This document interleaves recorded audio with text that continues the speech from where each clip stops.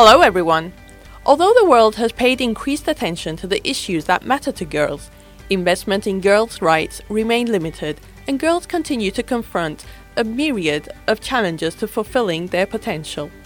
With adversity, however, comes resourcefulness, creativity, tenacity, and resilience.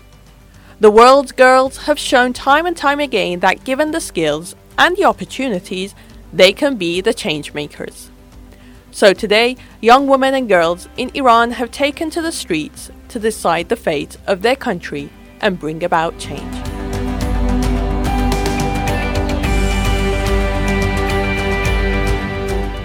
The NCRI Women's Committee described Iranian girls as the most innocent victims of the clerical regime's brutal gender discrimination in Iran. Most news about them concerned violence, suicide, forced child marriages, school dropouts, malnutrition, lack of medical care, and child laborers. How do you relate this to the scenes we are witnessing today in Iran, where these young souls are leading the way during Iran protests? Yes, at the first glance, there seems to be a contradiction at work, but as you just mentioned, with adversity comes resourcefulness, creativity, tenacity, and resilience. Women have borne the brunt of repression under the mullah's rule, and among them, the girl child is the most innocent victim. Deprived of many of their rights, these girls are like a compressed spring, full of energy and power. When released, they make up a potent force. And this is what's happening in Iran today. You see that women are leading and inspiring the protests and injecting their energy to others. And again, you see that young girls are the most outspoken and the bravest. The fact that young girls are coming out of the schools, marching on the streets, and calling for the regime's overthrow is a clear indication of the deep-seated, widespread discontent in society for school children and girls to come out like this. These girls are very brave. They're at the forefront of the protests, countering the security forces with bare hands. The fact that so many young women and girls are among those slain during the protests is itself an indication of the widespread and extensive participation of young women and girls in the protests that seek regime change.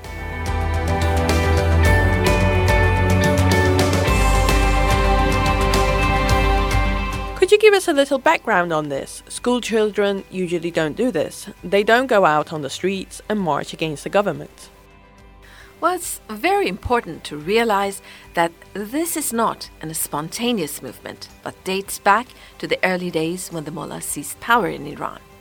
You know, thousands of teenage girls and boys and high school students rose up against the Shah during the 1979 revolution.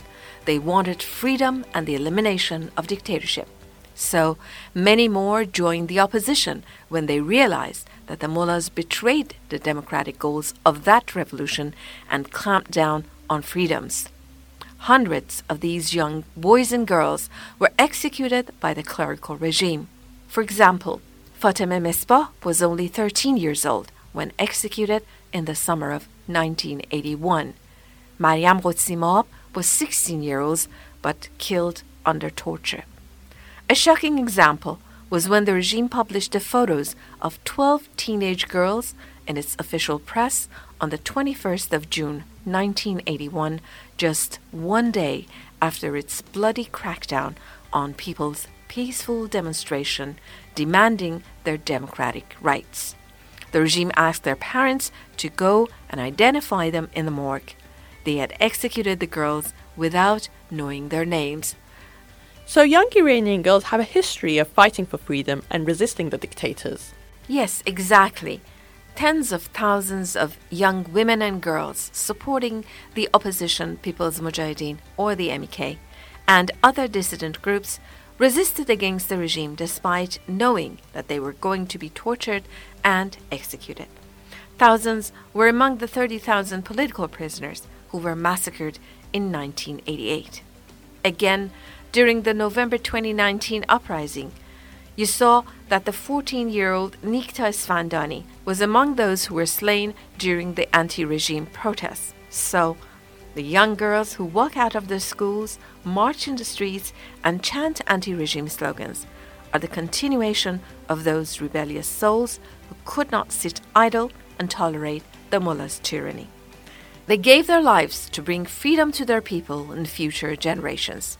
Today's rebellious and fearless generation is a continuation of those brave girls. Tell us about the young women who became victims of the security forces. Of course, there's not enough information about all of those who got killed, but I can tell you about Nika Shakarami. She was only 17, a bright and happy girl who had high dreams. Her friends said she was fearless during the protest on the 20th of September. Her mother called her several times and knew that she was among the protesters. In a last call to her friends, she told them that she was being chased by security forces. Then she went missing. Her family found her body 10 days later in a morgue. They said her skull and nose had been smashed. Her family knew from insiders that Nika had been in the IRGC detention and interrogated and tortured for 10 days. The regime has tried to pretend that she had committed suicide, but the initial death certificate indicated that she had died due to consecutive blows of a heavy object to her head. So to conceal the scars of torture on Nika's body, security forces stole her body from the family and buried it in a remote village.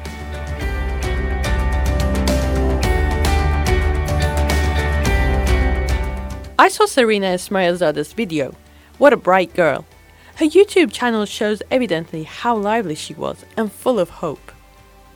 Sarina was also a very bright girl with many ideas and dreams. There's a video clip from her where she talks about the social problems in Iran. She says, "The only thing people may want from their government is welfare and well-being. But the people of Iran and the younger generation are preoccupied with the three basic issues of food, clothing, and housing." She said in the video that it's been 1 year that everyone is having problem with eating. They don't have enough money to eat, and every day they have to decide about what they afford to eat. So we see that the new generation of young girls like Nika and Sarina are fully aware of what they want and what they don't want. Thousands of them come out on the streets and chant, "Freedom, freedom, freedom." That's what they want, and they're not going to accept anything less than that. Very sad to hear these reports. Of course, when you're fighting against a brutal dictatorship, you know this is the price of freedom. We've reached the end of this episode. I remind our listeners with deep concern that Iranian girls and women need your support in their struggle for freedom and equality. Visit our website, women.ncr-iran.org, for the latest developments on Iran's women and write us about your views. Thank you for listening.